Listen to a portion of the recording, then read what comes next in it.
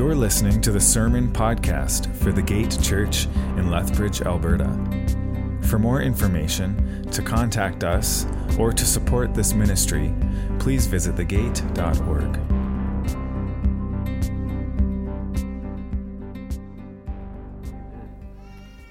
Hello again. Long time no see. I want to say hello to everyone watching online as well. Hope you're all doing well. Today, as you might have heard Blair mention while he's praying, we're going to be embarking on a new sermon series through the first 3 chapters of the book of Revelation, which we've titled Ears to Hear. So I'm really excited about that. All the practical advice that a pastor might receive about how to start off the new year would say, start off with some hype, with some, a sermon about, how excited you are to be at church and what church is all about and vision and all that kind of stuff. But no, we're going to start with Revelation, and it's going to be intense. So we're just going to jump in this year, and I'm really excited about that, and I think you guys can handle it, or else we wouldn't be doing it. But I also have to apologize right off the bat, because this morning, in order to introduce the theme of the new sermon series, I'm going to be using a sports analogy. I usually try to avoid sports analogies because they're so cliche, right? Along with Lord of the Rings analogies. But sometimes, they just slip out. Besides, the Apostle Paul even used sports analogies, so I feel like I'm allowed to once in a while too. I think we'll survive. Anyways, here's my sports analogy. Recently, I watched a couple of documentaries which follow. These documentaries follow the behind-the-scenes journey of professional soccer clubs as they progress throughout their season in the English Premier League, which is like the NHL of England, right, for soccer. Except each player gets paid more than the whole NHL team combined. It's crazy. Anyways, and in one of the episodes, they were highlighting the struggles of one of the younger players on this particular team, and he was a potential superstar. He had a lot of potential, but he hadn't been doing very well or scoring many goals. And because of this, he was called into the coach's office for a chat. It's like being called to the principal's office, right? And so they showed this conversation.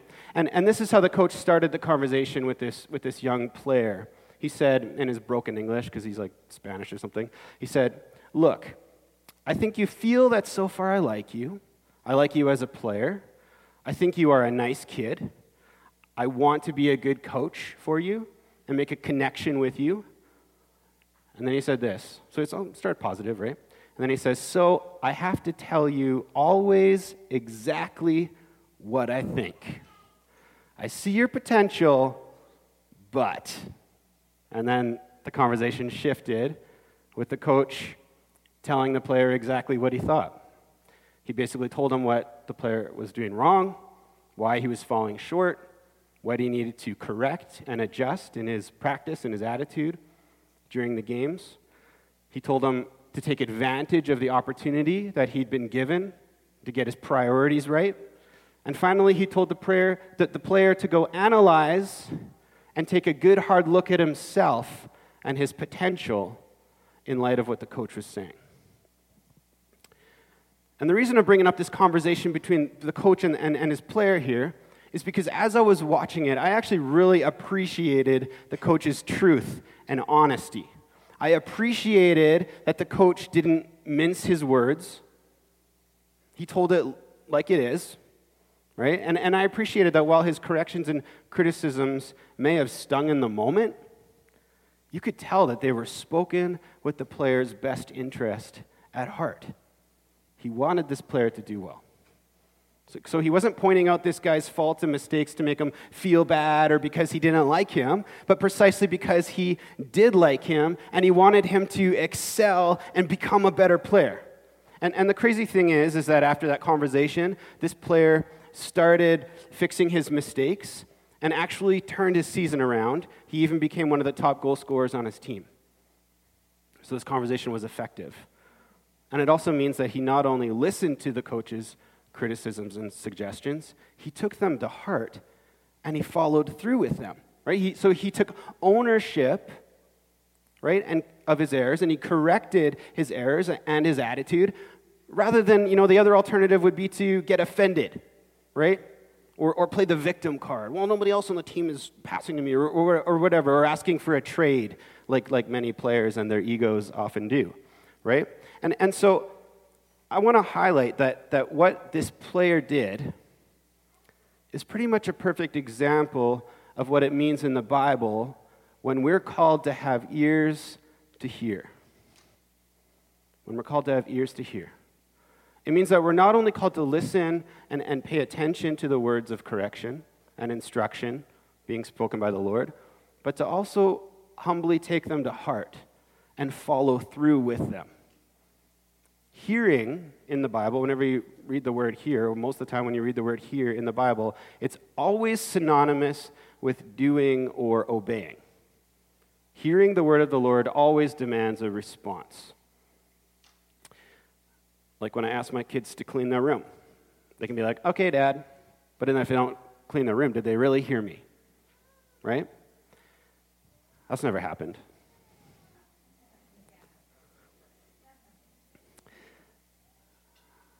But anyways, I'm not going to mince my words here either. I'm going to tell you the truth that as a church, we're going to be entering into a season where we'll be asked and required to humble ourselves with ears to hear. And it's not always going to be easy. Just read through Revelation 1-3, and it hits you hard.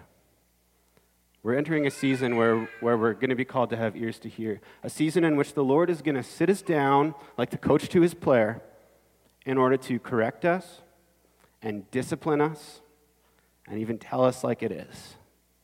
Not because he doesn't like us or because he wants us to feel bad, but precisely because he loves us and he wants the best for us.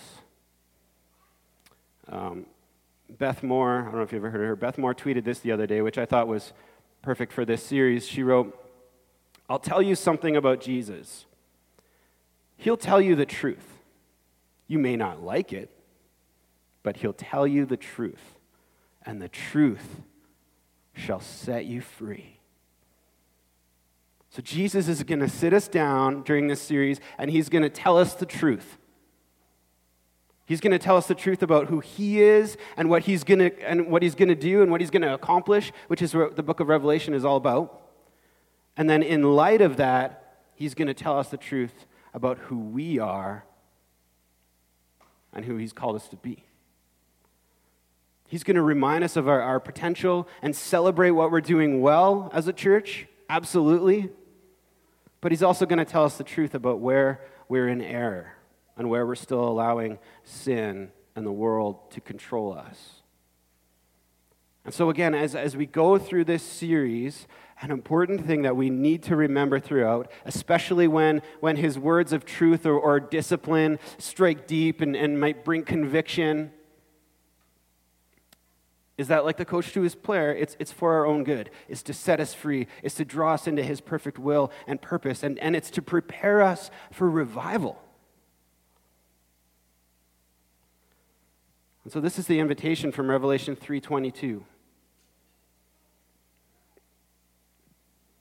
The Lord says to us, "He who has an ear, let him hear what the Spirit says to the churches." He who has an ear, let him hear what the Spirit says to the churches. And this is exactly what we're going to attempt to do over the next couple of months. We're going to be studying through the first 3 chapters of Revelation, which contain 7 letters given to 7 specific churches, respectively, which were dictated from the mouth of the Lord and recorded by the Apostle John. And for some context, we're going to jump into Revelation 1, verses 1-2, and verses 9-11, just to kind of get a context of what's going on, what's happening here. It's kind of the setup of the whole thing. So, Revelation 1, 1-2, and verses 9-11 says, "The revelation of Jesus Christ, which God gave him to show his servants the things that must soon take place. He made it known by sending his angel to his servant John, who bore witness to the word of God and to the testimony of Jesus Christ, even to all that he saw." We'll jump to verse 9. He says, and then it says, I, John, your brother and partner in the tribulation and the kingdom and the patient endurance that are in Jesus, was on the island called Patmos on account of the word of God and the testimony of Jesus. I was in the Spirit on the Lord's day, and I heard behind me a loud voice like a trumpet saying, write what you see in a book and send it to the 7 churches, to Ephesus and to Smyrna and to Pergamum and to Thyatira and to Sardis and to Philadelphia and to Laodicea. That's kind of the setup. So very quickly then we find out that the Apostle John, who most scholars agree was the last living apostle at this time. The other original disciples or apostles are thought to have been martyred by this point. But John, who is probably around somewhere between 80 to 90 years old, was still alive and was now exiled, and most likely as a prisoner on a Greek island called Patmos. Or Patmos, I don't know. Isn't there like a Mrs. Patmos from Downton Abbey or something? I don't know. I didn't watch that. My wife did. Just kind of came into my head right now. So that's how we can remember it. I'm just kidding. Anyways, archaeology and historical records point to the likelihood that this was a location of a stone quarry where they would make prisoners work at the stone quarry. So if this is true, this would have been brutal work for John as an elderly fellow, which could be what he was referring to with his patient endurance for Christ, when he's mentioning his current suffering and tribulation for the sake of Christ. That could be what he's talking about. But whether John was a prisoner or whether he's, on the island of Patmos and exiled for a different reason, we don't really fully know. Ultimately, the reason behind the reason, as you could probably guess, it was because he was preaching the name of Jesus and the Word of God. So he's on this island, and then one day, on a Sunday, the Lord's Day, he's praying. And it says he's in the Spirit, and Jesus speaks to him and instructs him to record everything he's about to witness and to then send this testimony, a revelation, to 7 specific churches. So I have a map. John, if you want to throw that up there.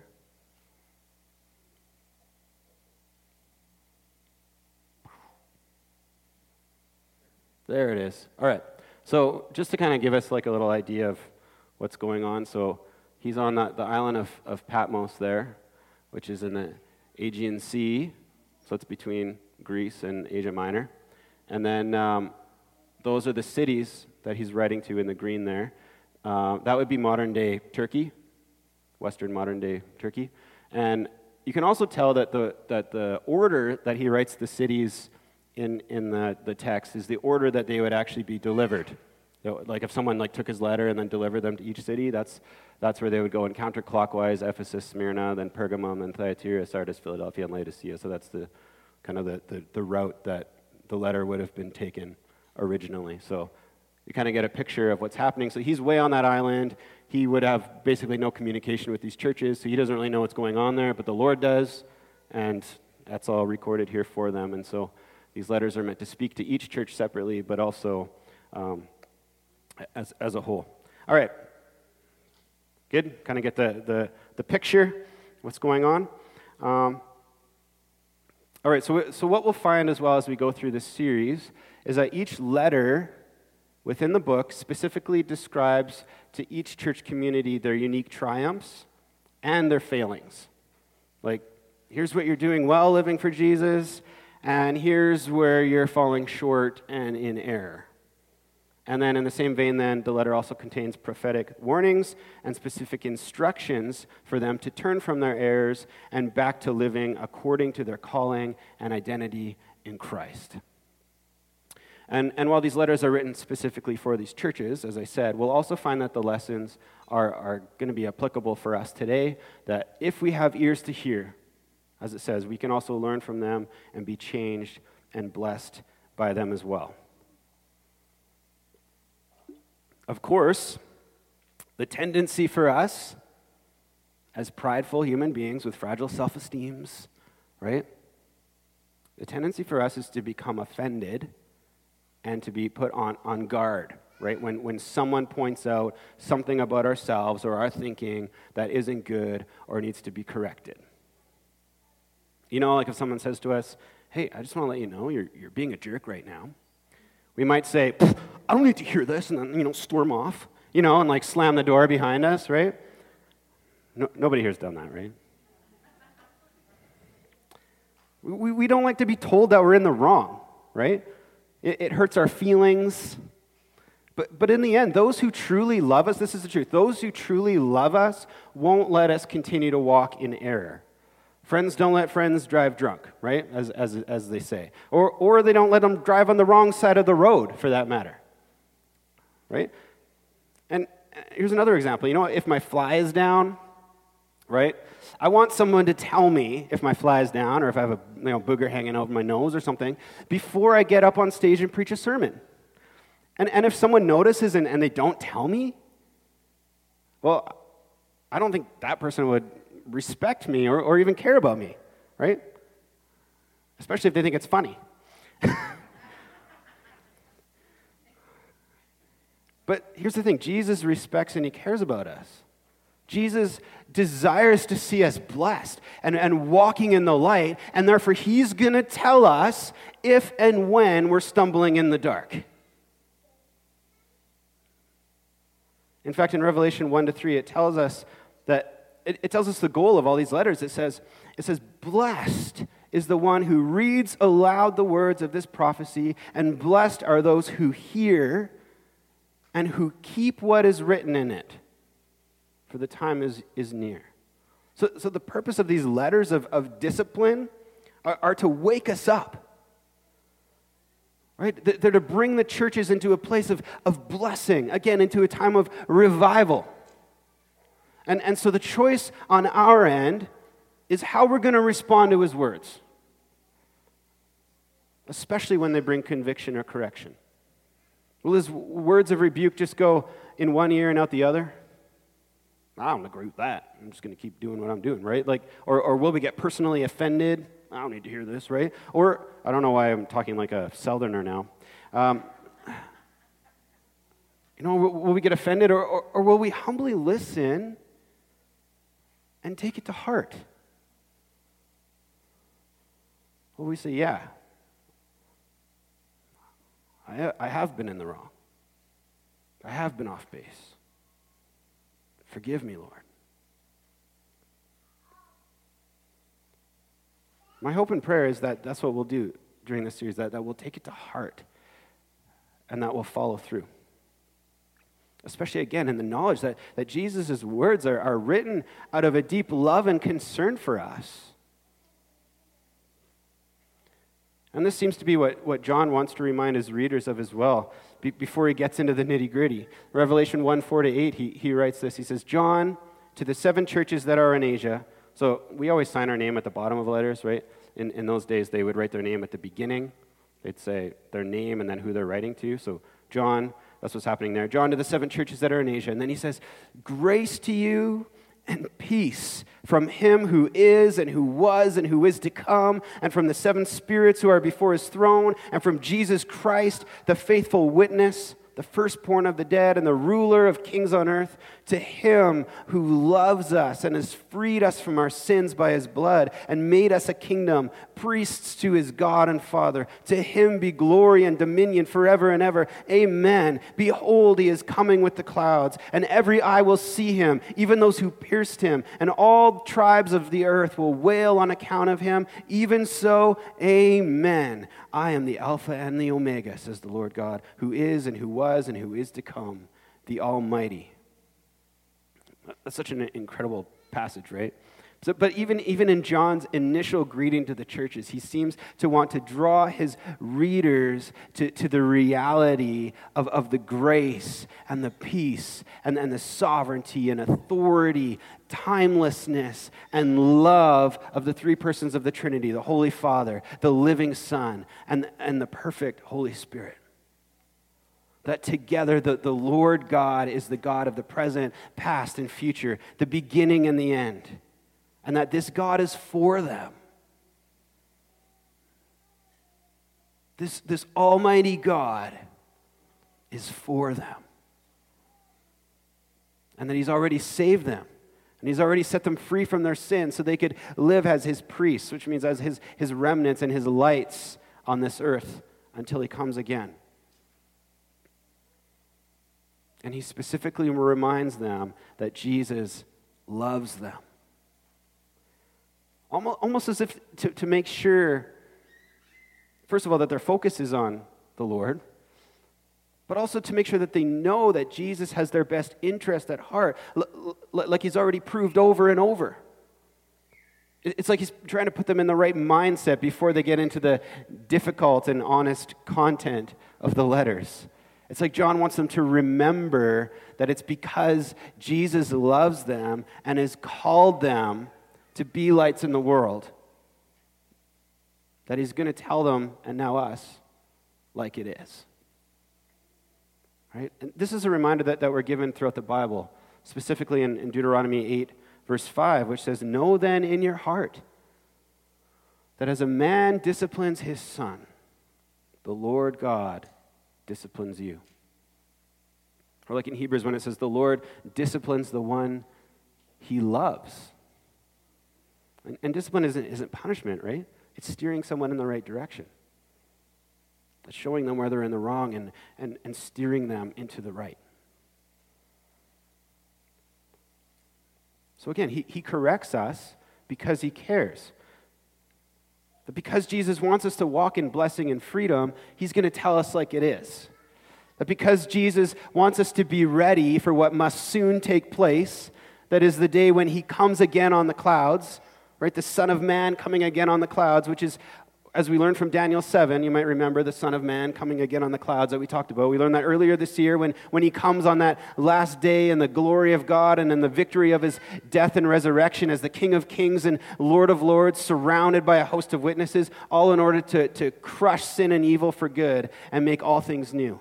A glorious day in which every person in heaven and earth and from every tribe, nation, and tongue will finally see him completely for who he is, whether they like it or not, as the King of Kings and Lord of Lords, and therefore will be able to do nothing but bow down at his throne. But because Jesus wants us to be part of those who are bowing willingly and joyfully, covered in his righteousness, and not among those who have rejected him and are weeping in their judgment, he's gonna tell us like it is. But again, are we going to pay attention? We kind of have to decide. Are we going to pay attention? Are we going to listen? Are we going to have ears to hear?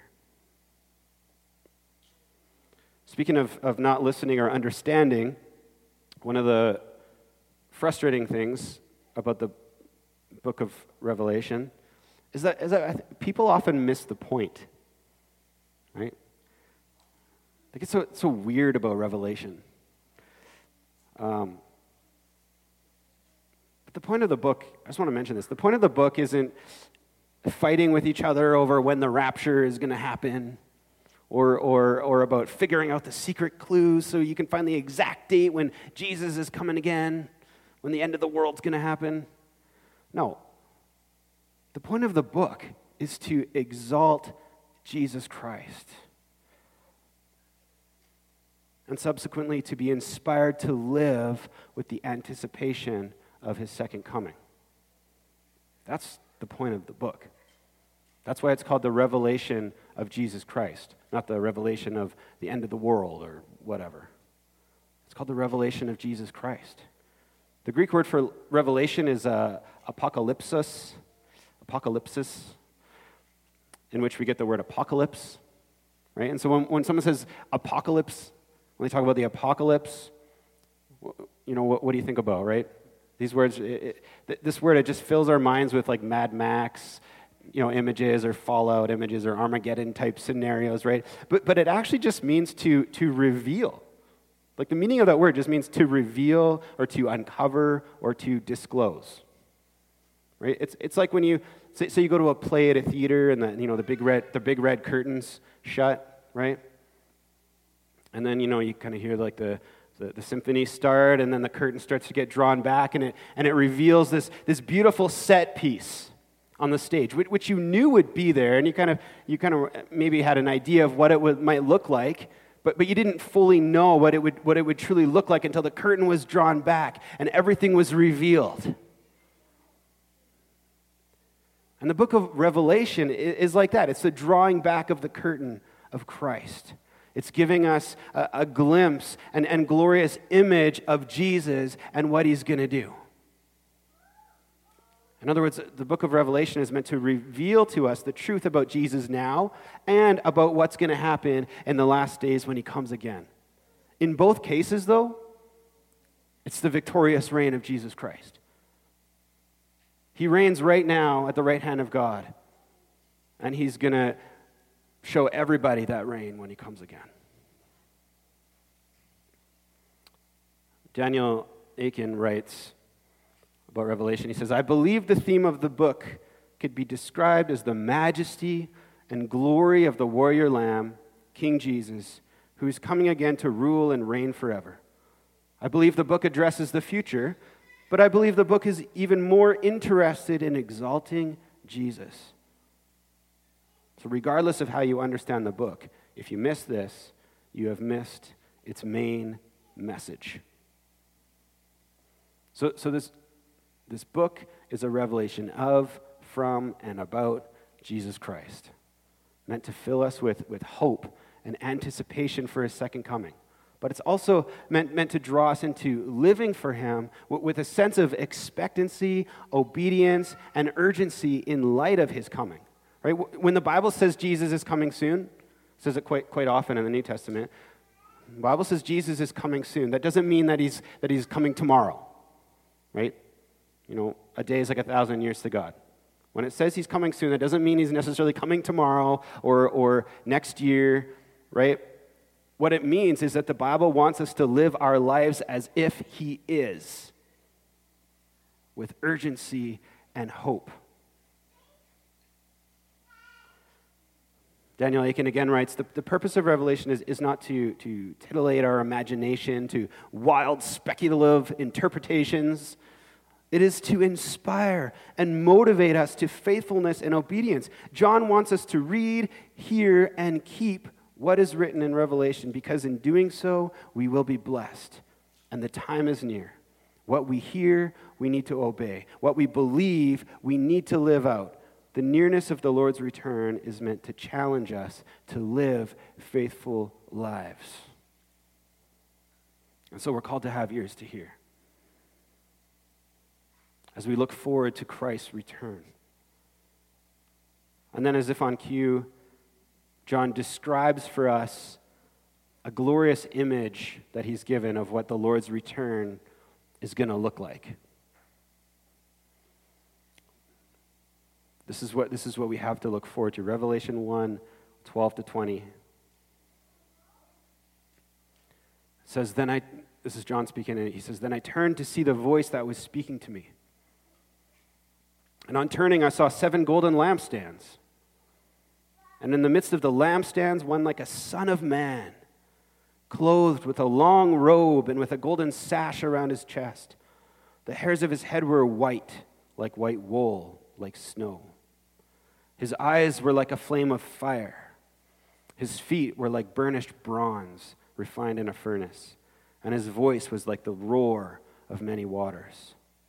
And in his right hand he held 7 stars, and from his mouth came a sharp two-edged sword, and his face was like the sun shining in full strength. And when I saw him, I fell at his feet as though dead. But he laid his right hand on me, saying, fear not, I am the first and the last, and the living one. I died, and behold, I am alive forevermore, and I have the keys of death and Hades. Write, therefore, the things that you have seen, those that are, and those that are to take place after this. As for the mystery of the 7 stars that you saw in my right hand, and the 7 golden lampstands, the 7 stars are the angels of the 7 churches, and the 7 lampstands are the 7 churches. So at this imagery of Christ coming, right? In all that glory, John falls at his feet. No surprise. And this is what he says everyone will do when he comes again. But Jesus puts his hand on him. He comforts him. He says to him, "Do not be afraid. Remember, I died, but I am alive forevermore. I hold the keys of death and Hades." In other words, Jesus is revealing himself to us in all his glory, not to scare us, not to make us afraid, but as our living Savior who has conquered the power of death. And as such, he beckons us to see him as the victorious and eternal King who comes to usher us with him into resurrection life. Therefore, we need to understand that this description and imagery of Jesus' second coming is actually meant to convey for us hope and anticipation as something to look forward to, not something to be afraid of. This is also why it uses this picture of Jesus here. It uses a lot of symbolism and imagery from the Old Testament prophecies of the coming Messiah, right? It's meant to create that anticipation in the same way God's people anticipated him in their exile. The imagery here also gives us a vivid glimpse of the majesty and authority of Jesus and also what he'll accomplish when he comes again. And that's what this is. You're not supposed to, Jesus probably isn't going to literally look like what's described there. This is all imagery of what it means and what he'll accomplish when he comes again. In the same way that the lampstands represent the churches and the seven stars represent the angels that go to each church. You see there's imagery, right? Metaphor. But all this imagery ultimately is reminding us that Jesus is the righteous one. He's the Son of Man. He's the Savior who has the wisdom of the ages, and is equated to God with holiness and majesty, who protects and dwells among the churches, which are the lampstands again, who commands the heavenly host, who is sovereign and holds all the knowledge of the universe, who is permanent in power and authority, and who will come with that double-edged sword in his mouth. That is, he'll come bearing the word of God and with righteous judgment, which will bring destruction to evil and restoration to the righteous. And we're going to be speaking more about this image of Christ as we go throughout the series, because what's interesting is that in each letter to the seven churches, they start by mentioning a couple of these characteristics of Jesus that are listed here. Almost like a reminder to these churches maybe of an aspect of Christ they've neglected to consider or fully acknowledge, or something that they do acknowledge. We're going to find that out. But ultimately, this is the goal, right? The goal of the book of Revelation is to get the reader to gaze upon and acknowledge Jesus for who he is and what he'll accomplish. And this is done through reading and hearing the words that he's revealed to us, also that we might be corrected in our ways and filled with a renewed hope and confidence for when we see him revealed in full. And so finally then, my prayer and hope this morning, and as I've been preparing and throughout this series, my prayer and hope, my plea and my request for each of you is that as we go through this series, and even as we join together in reading the New Testament, that we would do so with ears ready to hear. That we would humbly and readily listen to the words of the one who loves us and wants the best for us, whether they're words of encouragement or reproof. As the Lord says in Revelation 3:19, "Those whom I love, I reprove and discipline. So be zealous and repent." That's our response. Those whom I love, I reprove and discipline. So what are we called to do? Be zealous and repent. So let's set our gaze on Christ. Let's set our eyes on Christ so that we, like John, would see his glory, We'd hear his words, and in hearing them, that they would draw us to repent and humbly fall at his feet as our Savior and King so that he can lift us up in glory and into a life of blessing where we can live a zealous life for him. That is my plea, that is my hope and prayer for us this morning, that we would set our eyes on Christ and that he would change us.